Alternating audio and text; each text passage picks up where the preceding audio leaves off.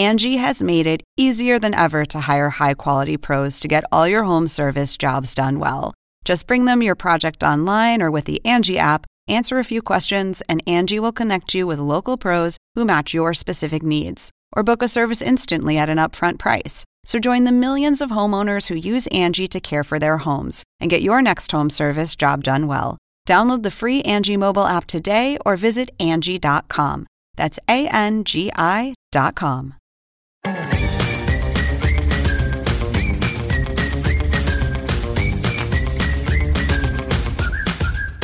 Hello and welcome to Adam Ruins Everything, the podcast. I'm your host, Adam Conover, and you might also know me as the host of Adam Ruins Everything on True TV, and you might also know me as the host of Adam Ruins Everything on True TV, and you can find clips and full episodes of that show at truetv.com/Adam Ruins Everything and the Watch True TV app. And I'm also very happy to announce that in March, we have 6 all-new, all-animated Adam Ruins Everything episodes coming out for you. It's a little mini-series we're calling Reanimated History, where I take you on a whirlwind animated tour and correct all the mistakes in every history story you've ever heard. It's going to be really fun, so watch for that starting March 20th on True TV. But on this podcast, I talk to researchers, academics, and experts from around the world of human knowledge about the work they do and why it is so important and mind-blowing. Today's guest is Professor Daniel Jolley, who appeared on Adam Ruins Conspiracy Theories.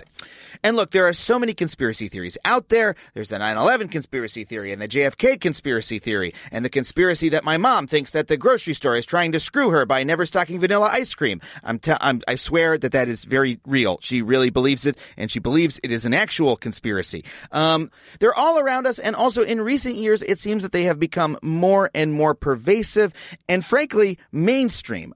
But despite that, there has not been very much actual research done on conspiracy theories until recently. And Professor Daniel Jolley is one of the people who is leading this emerging field. He is a psychology professor at Staffordshire University, where he researches conspiracy theories. I am so excited to have him join me all the way from London. Let's just get right to the interview. Well, Dan, thank you so much for coming on the show. Absolutely. Thanks for having me from over the pond. You were so, of all our guests, you were like maybe the most delighted to be on a television set. I was so excited. It was such an eye-opening experience to see the set and everything behind the scenes. So I loved it. Yeah, you like hung out after you were wrapped. You like hung out and watched for a little bit. I did, because I'm a fan of the show. So I was like, it was cool. It was good to be there. So I stayed for a little while, and I saw a few takes from behind the camera. So it was a good experience. I love that because, our show's all about curiosity. I like it when our experts are curious about what we're doing. But I'm so curious about the work that you do because you study professionally conspiracy theories, do you not? I do indeed. I've looked into conspiracy theories for quite a few years, did my PhD in the topic area, and I still am fascinated by it even today. And I understand that it's a little bit of an emerging field because conspiracy theories are obviously, that's something we've known about for a while, but it's sort of new that there's been any real social science research on the topic. Is that right? That is right. It's probably about the last 10 years or so, maybe even that actually, that the psychologists have become interested in why we believe in conspiracy theories. Now, the theories have been around for thousands of years. It's not a new phenomenon, which is quite fascinating. But what is new is people's necessarily interest in why people believe and what actually are conspiracy theories, which I think is quite fascinating. Well, and it sort of coincides with this shift we've gone through over the last 10 years as well, because I've always been fascinated by conspiracy theories, like even when I was a kid, but it was sort of this, I'm interested in these kooky ideas that only a few people have, like it was very, very much on the fringes of like, okay, this is what sort of the silly folks off around the edges of society are doing, and it's sort of a fun world to enter. And I've always been fascinated by odd logical processes, or people who are sort of making a intellectual mistake and get taken down a weird road. I've always been fascinated in understanding how that works, but in the last 10 years, it feels like conspiratorial thinking has become much, much more mainstream and something that actually, concerns us as a society. Absolutely. And that could be one reason why we didn't really pay attention to conspiracy theories, because we thought they were just for the crazy tin hat forward people who are on the fringes of society. When in actual fact, that isn't true. When polls were demonstrating that actually millions of people are endorsing conspiracy theories, that's when psychologists started paying attention and wondering, why do so many people believe in these conspiracy theories? It can't be that all paranoid people are conspiracy believers, because there's millions of people who believe in conspiracy theories. So they can't all be paranoid. So there must be other explanations to explain why people kind of fall into conspiracy theories. And that's kind of what's happened.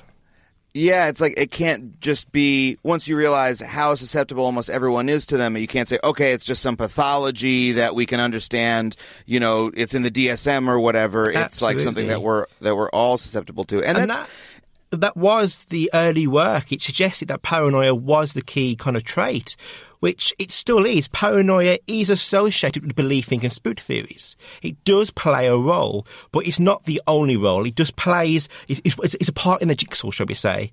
But 10 years ago, we thought that was the only reason, and that could be the reason why not many people paid attention. We thought, well, what's the point? It's just the paranoid people. What harm can they actually have?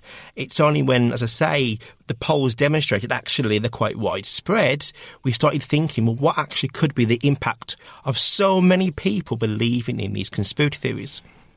And it's not just, we talked about on our show, how many people believe in, the moon landing was a hoax, or, the JFK assassination is the big classic in the United States, where sort of everything lined up so that a huge number of people believed, okay, there's something else going on here. I believe 61%, I think, believe in that theory. 61% really? in the poll, which is a lot of people.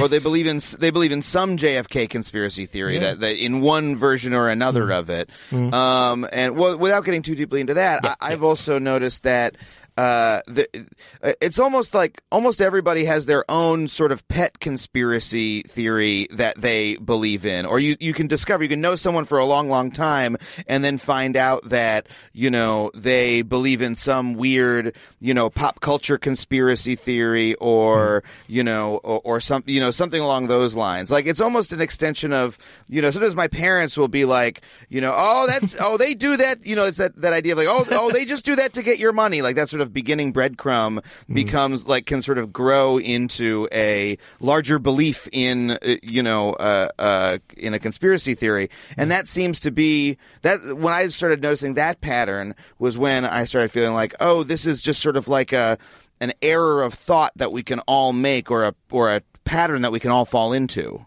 Yes, that is exactly right. And what you say there, it's a normal process. Your parents, your best friends can all kind of fall prey to conspiracy theories. Because they are a normal process, they're a kind of a bias in our mind, a quirk in our personality. Like one of the biases you mentioned in the show was proportionality bias. So that's the idea that big events must be explained by something equally as big. So you've got 9/11, JFK, Princess Diana. Big events happening. The princess has died. It's a massive event. Explaining that as a conspiracy theory by the UK government maintains proportionality. Big event, big cause. Saying Diana died by a simple car accident doesn't make sense. So our brains are kind of high-wired to kind of link these two things together. So when we hear about this big event happening, a missing plane, for example, like we did in your sketch, people are susceptible to believe it's a conspiracy theory. Right, and they want that big explanation. Like when the plane, it was the Malaysia Airlines plane, I believe, and it disappeared, right? And people believed, I remember that I had friends saying, wait a second, it's impossible for a plane to just disappear. And so, when you think about it, it's like, well, is it so impossible? Like if the plane crashed in the Pacific Ocean, it's such a huge area, and who knows what went on with the electronics and et cetera. It doesn't seem the explanation could be totally banal, right? But the event is so huge that people feel, oh, there must be something else behind it. There must be, and even if they don't jump to a conspiracy theory from that, you can sense that they want that big explanation, and that's the only thing anything that's going to make them satisfied. Yeah, they want the answers because when a big event happens, it makes us feel out of control. It makes us feel uncertain. It makes us feel anxious. So a conspiracy theory provides a quick answer to that problem. It's an enemy for what's just happened. You can explain it quite quickly. Oh, the plane's gone missing because it's a government conspiracy theory. You then feel more in control, less anxious and more certain.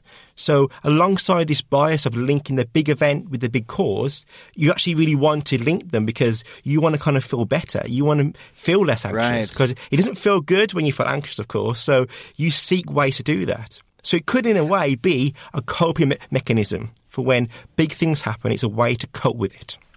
That makes a lot of sense to me because I always wondered why, one of the big new, major conspiracies that popped up in my lifetime is the, 9/11 truth conspiracy theory that basically broadly that the U.S. government was aware of or planned 9/11. And I always thought, wait, why do people like that conspiracy theory? Because the world that postulates is so much worse, right? It's a worse world if you believe that, rather than just being sort of lazy and incompetent, the Bush administration literally, on purpose killed, thousands and thousands of its own citizens. That's such a worse reality to enter into. But then if you reframe it as, well, it's so frightening, the idea that something like that could happen and we would not know about it, be unprepared, and that we are essentially unprotected from events like that, that is extremely unsettling because we lived in this world where, okay, the government is hyper competent and they're, the CIA's out there and they're all the people, in the secret bases who are protecting us. And like, oh, wait, those people don't exist. We're just open to any catastrophe at any time. That's very frightening. So if instead you postulate, no, it was a evil group of hyper competent evil government officials, that is more comforting in a way because you have a framework to understand it and a worldview that is sort of like at the very least you have certainty about why it happened and whether it can happen again. And that's what makes conspiracy theories so appealing, because it can make us feel better, or at least temporarily, because some of the research has found that when people are exposed to conspiracy theories, the government's involved in plots and schemes, it can actually make you feel more powerless. It can make you feel more uncertain. So it's kind of a weird kind of paradox in that it's quite appealing when the event happens, but then once you kind of take on that belief that, okay, the government's conspiring against me, that then makes you feel more distrustful towards the government and kind of goes into a bit of a cycle. So whilst it may seem to be quite appealing, it may not be satisfying. So you may endorse the conspiracy theory and then actually become more powerless or feel like you're more powerless, feel like you're more out of control. When actual fact, it's a little bit like a drug where the first taste makes you feel momentarily better, but then over time you get more and more less secure and less stable. Absolutely, that's what we're proposing. But there's not been a lot of research that has looked at conspiracy theories over time. So to see how someone's exposure to it, let's say in day one, how that affects their beliefs in, let's say, day 7, day 14, etc., etc. So we are just kind of proposing that it appears to be appealing but not satisfying, because when people are exposed to it in a one setting, it seems to reduce their kind of feelings of powerless. So it'd be interesting to see how that affects it over time.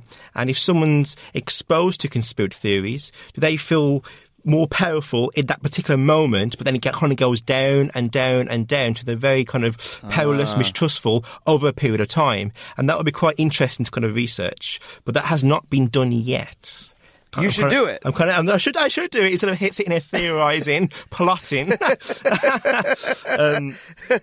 the main point is that they are appealing, but they're not necessarily satisfying, which I think bleeds into the dangers of conspiracy theories, in that obviously there are positive consequences, because even if temporarily it makes you feel good, that is a good thing. Yeah. And some researchers have found that when they interview people who believe in conspiracy theories, they indicate that they feel a part of a community, a part of like a small community, which again is a real positive thing. It's just with my own research, I've been looking into the impact on other behaviours. So, for example, climate change, anti-vaccine conspiracy theories. And what we find is when people are exposed to those conspiracy theories, so reading a piece of text presenting the conspiracy account to do with climate change, people are less likely to want to reduce their carbon footprint. They think, well, if it's all a hoax, why do I want to walk to work? Why do I want to use energy efficiency? So it can actually lead to inaction. So people are not acting. And we found the same effects with anti-vaccine conspiracy theories. So believing that it's all for profit, vaccines aren't safe, you're less likely to want to vaccinate a fictional child. So conspiracy theories are quite fun to talk about, they're quite controversial, but they could actually have some quite serious consequences. Now, is that even if you talk about it without, quote, believing it? Because I know a lot of people talk about conspiracy theories and they feel like it's just for fun. Like, oh, Alex Jones, he's so crazy. Oh, have you heard about the lizard people? That's really fun. People almost watch, those Netflix sort of conspiracy theory documentaries like their, like their horror movies or whatever. Just like, oh, let me just toss it on and I don't really believe this. Is that sort of, exposure, does that have an effect on people? Or I think that's a good question. So with the experiments I've been involved in, we've exposed people to this information, then asked their belief in conspiracy theories first. So do you believe that climate change is a hoax? And they indicate their belief usually on a scale. But I take your point that they could just be thinking, oh, it's a bit of fun, isn't it? Oh, let's put a 7. So I know people have looked into different ways to measure belief in conspiracy theories, and there are all different kind of questionnaires out there that have looked into this. But I kind of take it as when people are exposed to conspiracy theories or not, they indicate a higher belief, which then leads to that kind of inaction. And it seems to affect, as I say, all different things. I mentioned climate change, I mentioned anti-vaccine, but it's also been shown to have an effect in the workplace. So research has found that if people think that their boss is conspiring, involved in plots and schemes, it makes them less satisfied with their job. And then, and it indicates, and that's associated with a higher intention to leave. So it can also actually make you disengage with your work. So believing your boss is conspiring could actually have consequences in organisations. Well, now, that raises the question. Sometimes, I've had bosses who actually were kind of conspiring, or who were withholding information from me and not telling me what was really going on. And then I found out and I felt betrayed, So that's not always a false feeling, right? So how do we distinguish, when we say a conspiracy theory, we usually mean something that's false, right? But there are such things as real conspiracies. There are, and so how do we distinguish between the two? I think that's really down to the definition, and we could probably have a whole podcast on how to define a conspiracy theory, because there are multiple definitions, and my kind of view is that it's kind of pointing a finger at those in authority. Those are kind of powerful people are acting in secret for their own gain, or all those secret plots. But that does mean that some theories have been proven to be true. So when, for example, say your boss has been shown that they were conspiring, well, then that's no longer a conspiracy theory. That is the mainstream account, and that is what actually happened. So it is that balancing act, and that's kind of what makes conspiracy theories so fascinating, because they can be proven to be true. And they have been. Not many, but they have been. But my research looks at it more kind of, why do people believe and why do people not believe? So not necessarily are they true or false, just why do some people believe and some people don't believe? And that's what kind of fascinates me the most, really, is the both sides of the coin. Well, and that question is really interesting, because when I think about what distinguishes, a real conspiracy, like the ones we talk about on our show, like say, a union president who's, misappropriating funds to enrich himself, or, that kind of dirty dealing, or, corruption in government is a real, it's a real thing that can happen. Those are real issues and those are real conspiracies. But when we talk about a conspiracy theory of the type that we're talking about now, the characteristics of the theory are really what define it. Like, for instance, you can prove a conspiracy theory true, but it seems almost impossible to prove one false to someone who really believes in it. It's like they're like resistant to having it ever be falsified. They always have another reason to believe in it. I mean, the most extreme example people are probably familiar with are like the, flat earthers, that type of person. But we of course had them in response to our segment about the moon landing, where we had a forensic, film analyst come on and say it would be impossible to fake this thing using the film technology available at the time. And go look at the comments of that video, and there are people who are very resistant to having that idea be falsified. And then there's also a lot of conspiracy theories seem like they're contradictory, self-contradictory. Like the moon landing one. The theory is both that NASA didn't have the technology to go to the moon, so they had to fake it, but also it requires them to have super advanced film technology in order to fake it. So which is it? Are they super advanced technologically or not? Right? Yeah. Conspiracy theories seem to have these weird features that are sort of illogical and irrational. Yet people believe them anyway. So why is that?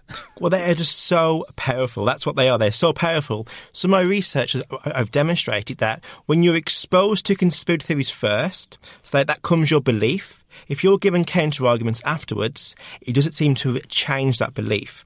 So, for example, if you're exposed to the idea that vaccines are not safe, they're for profit, and then you're told, no, vaccines are safe, that they're fine, you don't change your belief. Because the conspiracy theory kind of comes enrooted. It comes resistant to correction. Now, we know already that kind of information can be really hard to kind of counteract. But with conspiracy theories, it could be something slightly different. It could be that they're even more difficult to counteract than other false information, other fake news, for example. Because potentially me theorising, they're so interesting, they're so controversial, they take our belief. With the counter-argument, the mainstream, it usually is not as interesting as the conspiracy account. So when we kind of are exposed to that information and it comes to our belief, it seems to really hold on, which can be related to psychology as well, confirmation bias. When we have a belief, we want to confirm that belief. So we want to hear people saying yes to our belief. Those who say no don't really make sense. We don't like hearing the word no. So we discredit what that person is saying. Oh, they're part of the conspiracy. They're not sure what they're talking about, as a way to maintain our belief. So it could be coupled together that the information is so persuasive, it takes over our belief system, and then it comes our belief, and then once it is our belief, we try and defend it without even thinking about it. We just defend it, and ignore the other counter-arguments. So the key question really is, how do we make counter-arguments as interesting, as controversial, or whatever, as the conspiracy account? And that's kind of where I am at the research area. There isn't an answer yet of how to do that. It's a challenge. It's a challenge to try and tease apart the influence of conspiracy theories. Well, a lot of what you're saying reminds me of our segment on the backfire effect and our expert on, that sort of general suite of responses that we have that you feel when someone, contradicts your belief, you feel attacked, or at the very least it feels uncomfortable. And so you want to sort of, dispel that, and you end up, fighting back rather than considering the information. And our expert on that segment talked about how important it is to provide a counter narrative that is as or more interesting than the original story, which was a very nice thing to hear, because that's what we try to do on our show is, say, okay, this story you've heard isn't true. Here's the real story, and it's even more fascinating than the fake one. Or at least, we try to make it as fascinating as possible. And so that's what we tried to do with our, disproof of the moon landing conspiracy was, I think the idea that it is impossible to fake using technology at the time is like more fascinating than the moon landing itself, because I don't know, I like learning about, TV and film technology and stuff like that, and it's just sort of this interesting idea that's like fun to roll around in your mind. That was our hope, was that we would that we could help dispel that conspiracy through those means. I know that I'm sure it's on the phone or on set, but that's exactly what I'm thinking. Would that kind of engaging kind of segment be a way to make that counter argument as interesting as the conspiracy account? And if we test that empirically, would we find people's beliefs change? That would be really cool to kind of look into, to see if it actually plays a role in actually intervening and making people think about both sides of the coin, the conspiracy account and the mainstream, and then being critical and sceptical of it, as opposed to just being impacted by the conspiracy theory. That's their belief, and they're not being kind of critical of anything else. Yeah, it's funny. I wish I had a way to tell if that segment, actually changed anyone's mind about the moon landing, or if, we're just speaking to people who already, think that the moon landing conspiracy theory is silly. I have no way to measure it. It was just our attempt, was to. We always want to change minds on our show, even when it's very difficult. But the funny thing about conspiracy theories is that some of the feedback I got on this episode was people saying, "Oh, Adam, I'm so disappointed in you. I thought you were the type of person who wanted to, look behind what everybody believes and find out the real truth. And I, as a conspiracy theorist, some people are self-labeling themselves as conspiracy theorists. That's what I'm all about too. And it turns out you're just a shill and you're repeating the mainstream account." And that kind of bummed me out a little bit, because I am with them on that ethos, right? I do want to look behind the mainstream account and correct error, right? Yeah. It's just that, to me, conspiracy theories are another type of error I want to, try to address. But I feel a kinship with these folks, and that's such a weird tension with conspiracy theories, because that's a real important value, is to question what you think you know. But it's been it feels like it's sort of twisted in a way when it comes to conspiracy theories. Do you have any thoughts about that? Or because it is that balance, because you want to ask questions. That's something that you want people to do. You want people to be skeptical, to be critical thinkers, to question the mainstream account. That's definitely something that I applaud. I just get concerned when I see the impact of conspiracy theories and how it can change your beliefs without you really being aware. And it seems a bit unfair in a way that when you're exposed to this information, let's say on the internet and Twitter, it can change what you think without you realising. Whereas people should be empowered or feel empowered to look at both sides of the coin, to critically evaluate their argument and other arguments.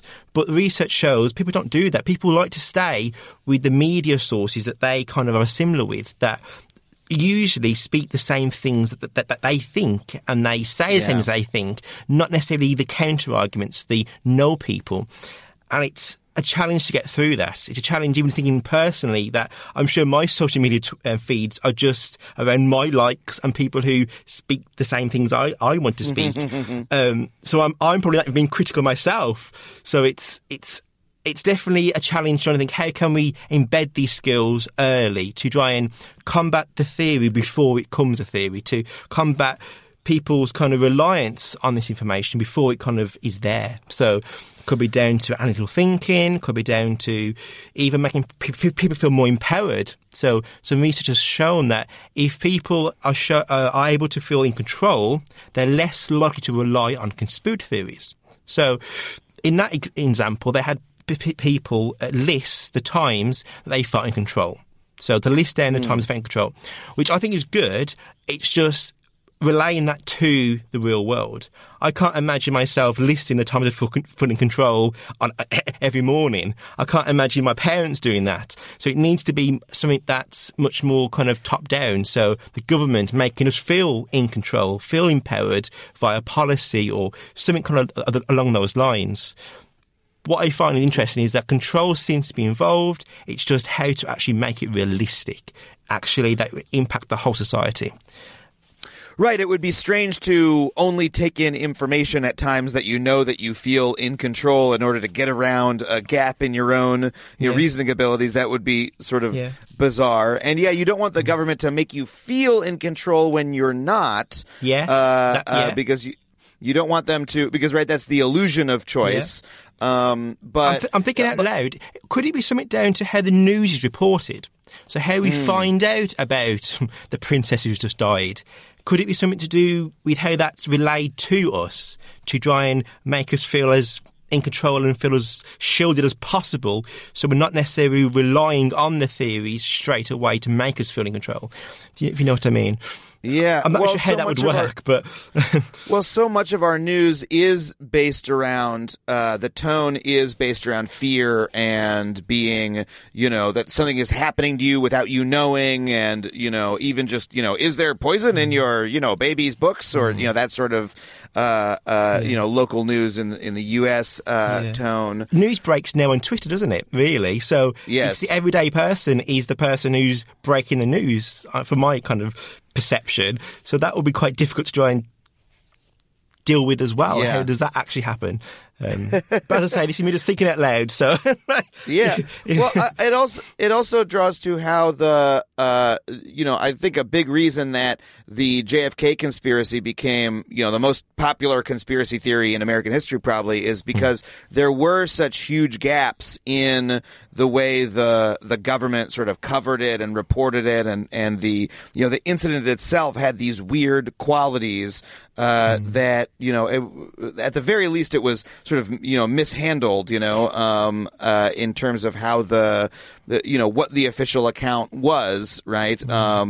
And so those gaps were left for people to fill in themselves, which is like, if you want to avoid conspiracy theories popping up, that is something to be avoided. That like the appearance of secrecy will lead to conspiracy theories, whether or not a conspiracy is actually being committed, which is, so maybe that's something to be avoided. And I guess the problem really is when the event happens, usually it's months later until you find out what actually happened. So the theories are, of course, technically, the conspiracy theories are not conspiracy theories at that particular moment. It's only when the mainstream comes out and says this is what actually happened that it turns into an alternative theory, I'm guessing. So that's quite difficult as well, that when someone feels the feelings we've said out of control and certain, there's no answer for months potentially until there's been an investigation, etc. So that's a long time to try and wait. Whereas at least with the conspiracy theory, it's there straight away. It makes you feel, better. It satisfies you at least initially, potentially. So it's a challenge. It's definitely a challenge for scholars and people alike to think about what can we do about conspiracy theories, because we want people to be critical and to question, but to not necessarily have the hidden impact that seems to exist at the moment. Well, I'm here talking to Professor Dan Jolley. We will be back in just a moment, so please stick around. Hey everyone, Freddie Wong, Matt Arnold, and Will Campos, here to tell you about Story Break, a writer's room podcast where every week we, the Hollywood geniuses behind Video Game High School, have 1 hour to turn a humble idea into an awesome movie. Thrill as we weave the tragic tale of Jar Jar, a Star Wars story. We're going to double down on everything that made the prequels great. Jar Jar, Trade Federation, politics. Gasp as we assemble a pantheon of heroes for the Kellogg's cinematic universe. We could get rid of Snap Crackle Pop. I won't even miss them. You're crazy. They die in the second act. Oh, come on. And join us as we make fun of Matt as he struggles to name a single Beyonce song. Well, yeah, put a finger on it. Sure, she wants to be Beyonce. Put a finger on it. Beyonce's famous song. Will we break the story? Or will the story break us? Find out by joining us in the writer's room every Thursday on MaximumFun.org or wherever you get your podcasts. Welcome back to Adam Ruins Everything, the podcast. I'm here talking to psychology professor Dan Jolley about conspiracy theories. So, do you have any suggestions for, on an individual level, now that we know that, conspiracy theories are something that everyone is susceptible to? It's not just the crazies. It's not just the other side, right? They can all sneak into our thinking. Yeah. What can we do on an individual level to avoid being sucked in by conspiracy theory? Because I even notice it happening to me. When I read the news, I'll start to develop like, wait, what if this is what's going on, behind the scenes, and then I'll start to sort of piece it together and then realize a little while later, oh wait, I think I was going down a rabbit hole there. Yeah. It could be really down to a bit like fake news advice, that you seek alternative sources, that you don't just rely on one source and one author. You go and look for different authors and see what they're saying. Are they saying similar things? Is it very different? Kind of be critical of what you're reading and what you're listening to, which I know is easy to say, because as I said right a bit earlier, that even me, I don't think I'm that critical on my social media. I probably just listen to all the yeses, but try and look at the no's. But even if that makes you feel a bit uneasy, a bit unsure of yourself, because obviously we want to, to dampen down on what we believe, but a bit like with the backfire effect.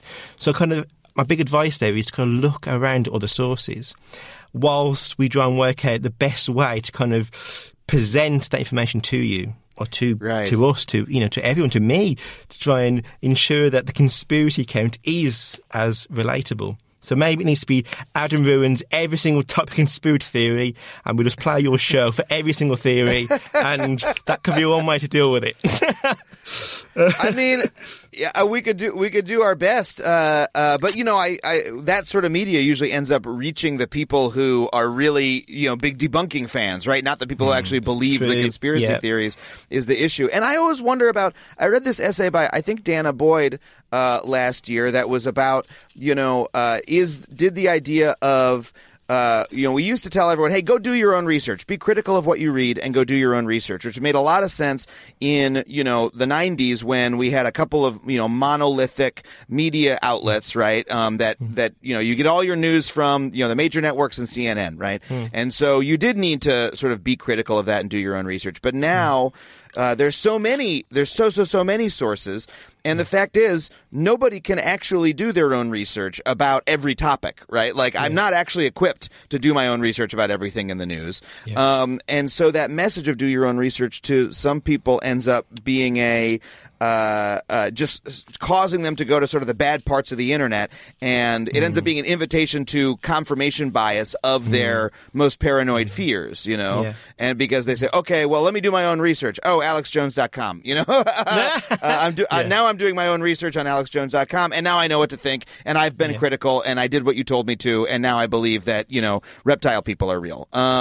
Is there, I don't know, do you have any thought on that idea? One thing that struck me there was, like on Facebook, you've got the related sources that appear under news articles. I know there's research looking into the role that they play and what sources on there, what information's on there. So could it be that there's different kind of articles underneath the conspiracy account, like that leads to the mainstream kind of interesting, as controversial point? So when someone's exposed to information, they get the counter argument immediately. There may be research that already looked into that. I'm not totally sure, but I find that kind of fascinating, the whole how we actually digest the media and how we can make it easy and accessible. Because as you say, not everyone's an expert to go and find all these different sources, but potentially if it's underneath the conspiracy account or conspiracy, it could be a good way to access it. But with the intervention side of things, it's really early days. We don't really know much about what to do. Because it's only, as I say, really been in the last few years we've realised actually they could actually be quite harmful. They could actually lead to us having inaction, us not engaging society. These things maybe not being satisfying. So questions are kind of being asked, okay, what can we do about them? Whilst also maintaining the idea that people should be critical. It's a really fine line between the two.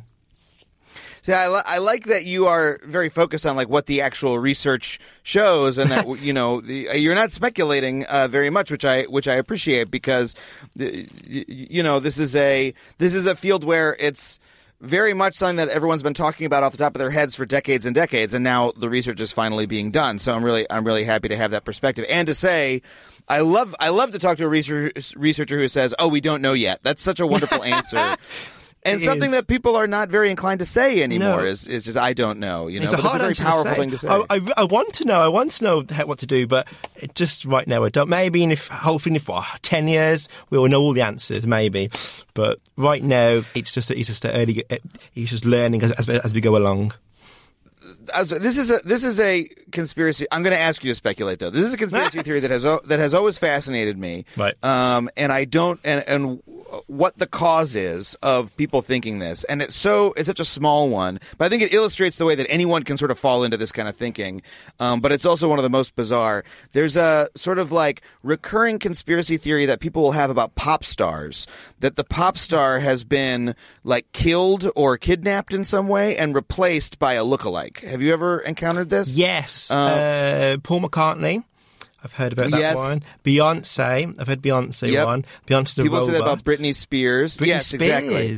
And they'll have that was what I first encountered in the early 2000s. And people will put up photos of the two of them and say, "Oh, look, they don't look the same. They're a little bit different." It even happened to the guy Andrew WK, who's a rock musician in the U.S., not incredibly popular, but people were posting photos of him. Oh, here's one with a beard and here's one without a beard. Look, it's a different person, And it's like all right. These were just taken a couple years apart, and he's dressed a little differently, and he's standing differently in the photo. But people believe no, he was replaced by an actor who who now is performing all the songs, but it isn't real anymore, And that's a very you see it over and over again. But it's I hear that and I'm like, what is that? What is that coming from? What is that kernel? That's not a big event that made me feel fearful. Do you have any guesses?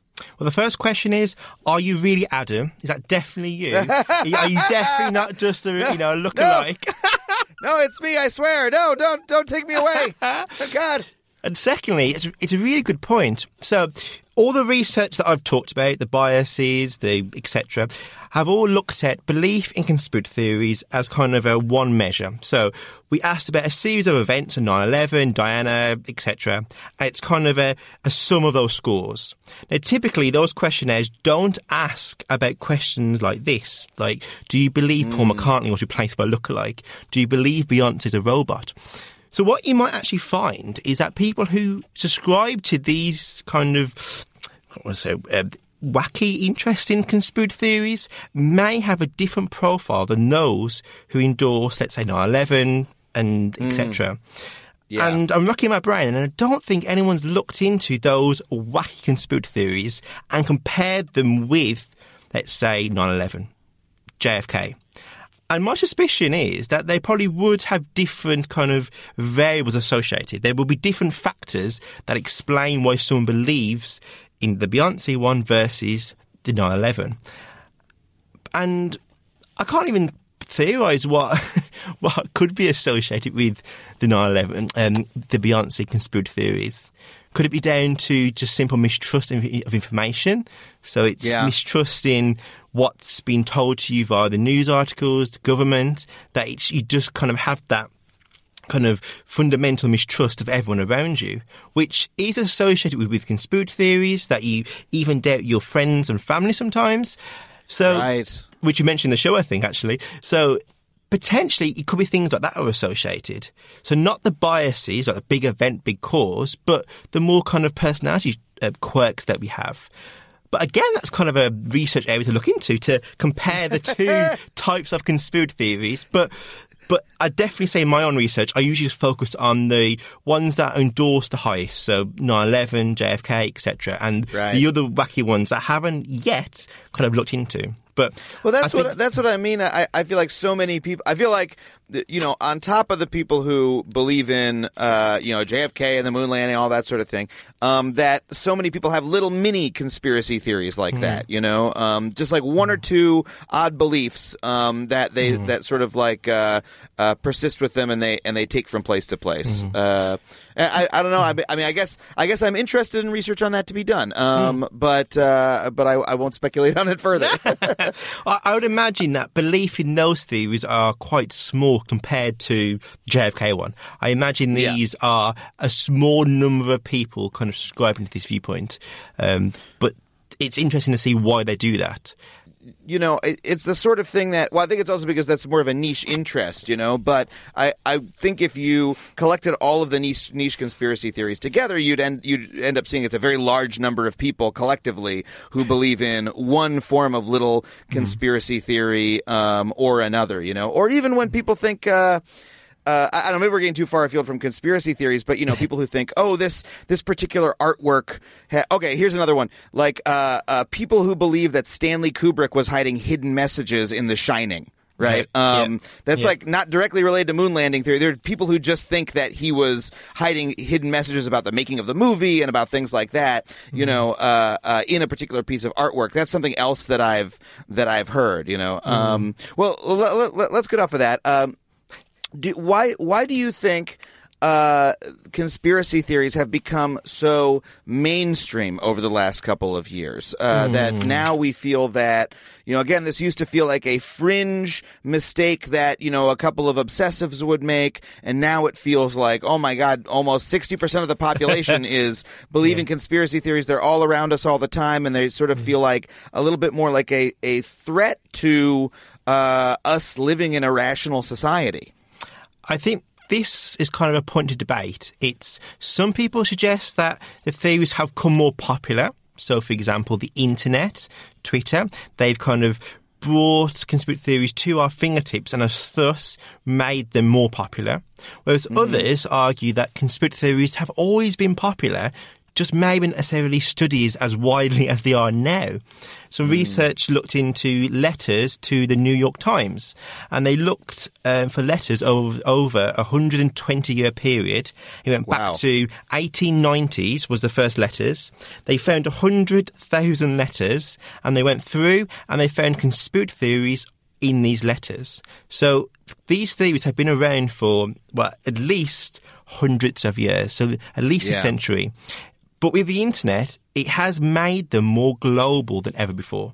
We can find out about an event and the cause of that event almost instantly on Twitter. We know what's happened. It's a conspiracy theory, but we know what's happened. And that is something that's very unique to the last few years, really. Because before that, it was just letters to the New York Times, for example, and talking to your friends. Like, we couldn't necessarily talk across the pond about the conspiracy theories. Whereas now, 2018, we're having a chat between London and LA about conspiracy theories. Right. So, with my own personal view, I definitely think that the internet has played a role. It's made the theories at our fingertips. It made them more global. Potentially, it's made them more popular. But there's no actual research that has tested this longitudinally. So testing it over a period of time with the same people over and over and over. Because what you find with the polls that are out there, it's always different people. So it's never the same people saying, yes, I believe that theory, and then a year later, yep, still believe it. It's always different people. So it's hard to say confidently, yes, they've got more popular or not without the evidence. And I'm an evidence man, so I'm kind of like, I need the evidence. But I definitely take kind of solace that the letters still had conspiratorial viewpoints. So it's not a new phenomenon, but it's definitely at our fingertips. So maybe there aren't more people thinking conspiratorially, but conspiratorial thinking is much more available. It's much more out there just through the process of the internet, because now those who are conspiratorially minded can make YouTube videos, whereas before they had to sort of mimeograph their zines and stand out on a street corner with a sign. As everyone's now their own editor. They can edit their own blog, edit their own social media. They can get their message out there. So that's definitely come with our kind of generation. And it'd be interesting to see how that kind of develops. So what happens with new technologies? How do we, distribute information with new technologies, and how that might impact the way we think and what we believe in? Right. But interesting points, I think, really interesting points to kind of reflect on, because people may just think, oh, well, they're just kind of around this era, around the Donald Trump era, that the theories have come popular. But in actual fact, they've been around a long time. It's just maybe the mainstream are paying more attention to them. Because definitely us as psychologists are paying more attention to them. So they're in our consciousness more than before, maybe. It's also the first time, at least in recent years, that a major politician has leveraged them in the political realm. That's it. Yeah, I mean, I think that was probably done, back in the sort of late 19th century or the early 20th century. But it's been a couple decades since we've had a president say, "Okay, hey, conspiracy theorists, I'm the person for you," basically. Yeah. Was he dubbed the conspiracy candidate at one point, or was that me just reading correctly?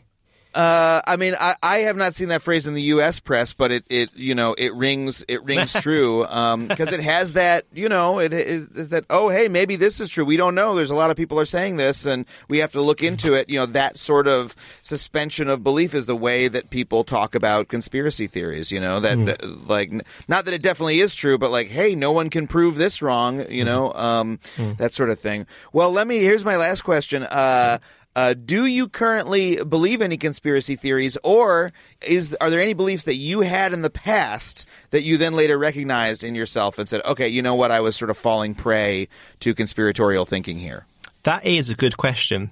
That second part is, I never heard that before. The first question, I hear that all the time. Do you believe in them? All the time. I asked you the most cliche interview question. I did it because people always, that's, oh man, the interviewer has become the interviewee because, when I'm doing my show, I always get asked, is there any topic you can't ruin? People, that when someone asks me that, I'm like, all right, they fell into the trap and they asked me the sort of cliche question. I just asked you the cliche question for your field, and now I'm embarrassed. I loved it. Well, I'll answer. So now I definitely see them as more kind of fascinating research tools, as kind of quirks in our kind of nature. And not necessarily my own beliefs. I kind of have come so intertwined with the literature and my research and the beliefs that I kind of can't really have an opinion on them. I don't feel I can say, yes, I believe in that because of X reason, because I see it more as, oh, that's really interesting. I wonder why people believe in that. Mm-hmm. I became interested in this field when I was thinking about my kind of dissertation, like what can I research, what can I kind of look into? And I found conspiracy theories really fascinating back then. Not necessarily that I believed in them, even before my research, but believed just because I just was fascinated in people talking about them and that the possibility that Diana potentially maybe had been killed by the government. This really sparked my interest. And then I've kind of come so influenced by conspiracy theories that I'm still researching them now. So I'm kind of in my own trap, really, by saying they're so powerful that they've kept me going for the last 6-7 years looking into them. So that's kind of where I am, that there's, at the moment, I like to say I'm quite sceptical, and I kind of don't prove them true, don't prove them false. I just kind of take them as they are and kind of find them interesting. Yeah, there are some